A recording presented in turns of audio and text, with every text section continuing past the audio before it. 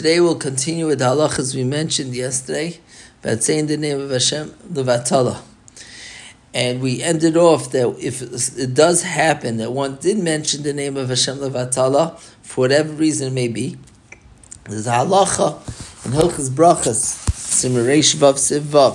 If someone's holding a fruit and he made a bracha on it, and then the fruit fell from his hands, it got lost or dirty in a way that he cannot eat it, he can no longer eat it, or he can't find it, he can't get it, and he cannot get another fruit, says the Shulchan Aruch,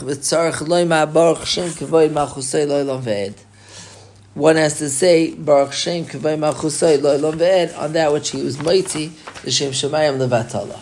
Is Mavur over here that in place or as a tikkun for that which you mentioned the name of Hashem Levatala, one then praises HaKadosh Baruch Hu by saying, blessed be the name of the covet of his Malchus forever and ever.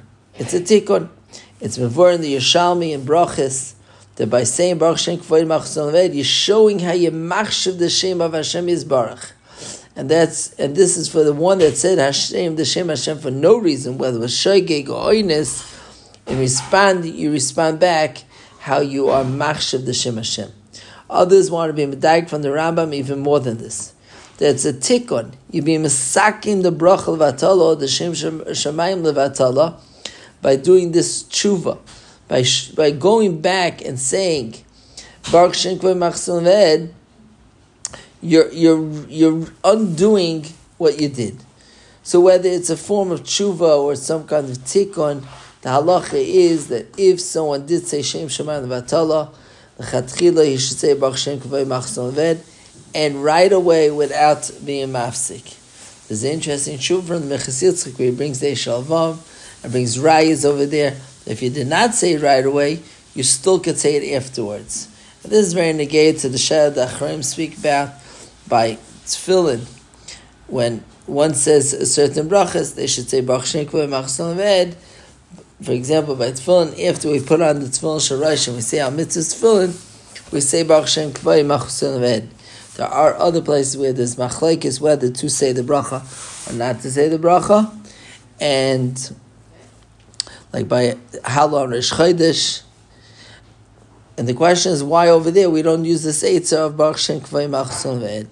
And there are different terutzim to this. There are those that say that since we're not going to be able to say Baruch Shem Kavod Malchus Olam immediately afterwards, there'll be a hefsik between the bracha by Hala. We can't be a mafsik between the bracha and Hala. So then really there's no reason to say Baruch Shem Kavod Malchus Olam if it cannot be said right away. But the Kitzur brings down is that even if there is a hefsik, there still would be reasoning to say it. The Aruch Shulchan is also mashma that it's not a tikkun. It's not necessarily when he's talking about tefillin. It's not necessarily a tikkun, but it's a way to show that I'm moeded HaKadosh Baruch Hu about the bracha that I've said. There is the Kitzur brought down earlier that when one wants to mention the name of Hashem, he should say the word Hashem, not like the way people say Adoi Shem. That's not coveting for the name of Hashem. You should say Hashem. So if one wants to practice a bracha or a kriya or something, or wants to say it, she should say Hashem, not Adoi Shem. Is it also to mention the name Hashem in another language? Tomorrow we'll speak more about that.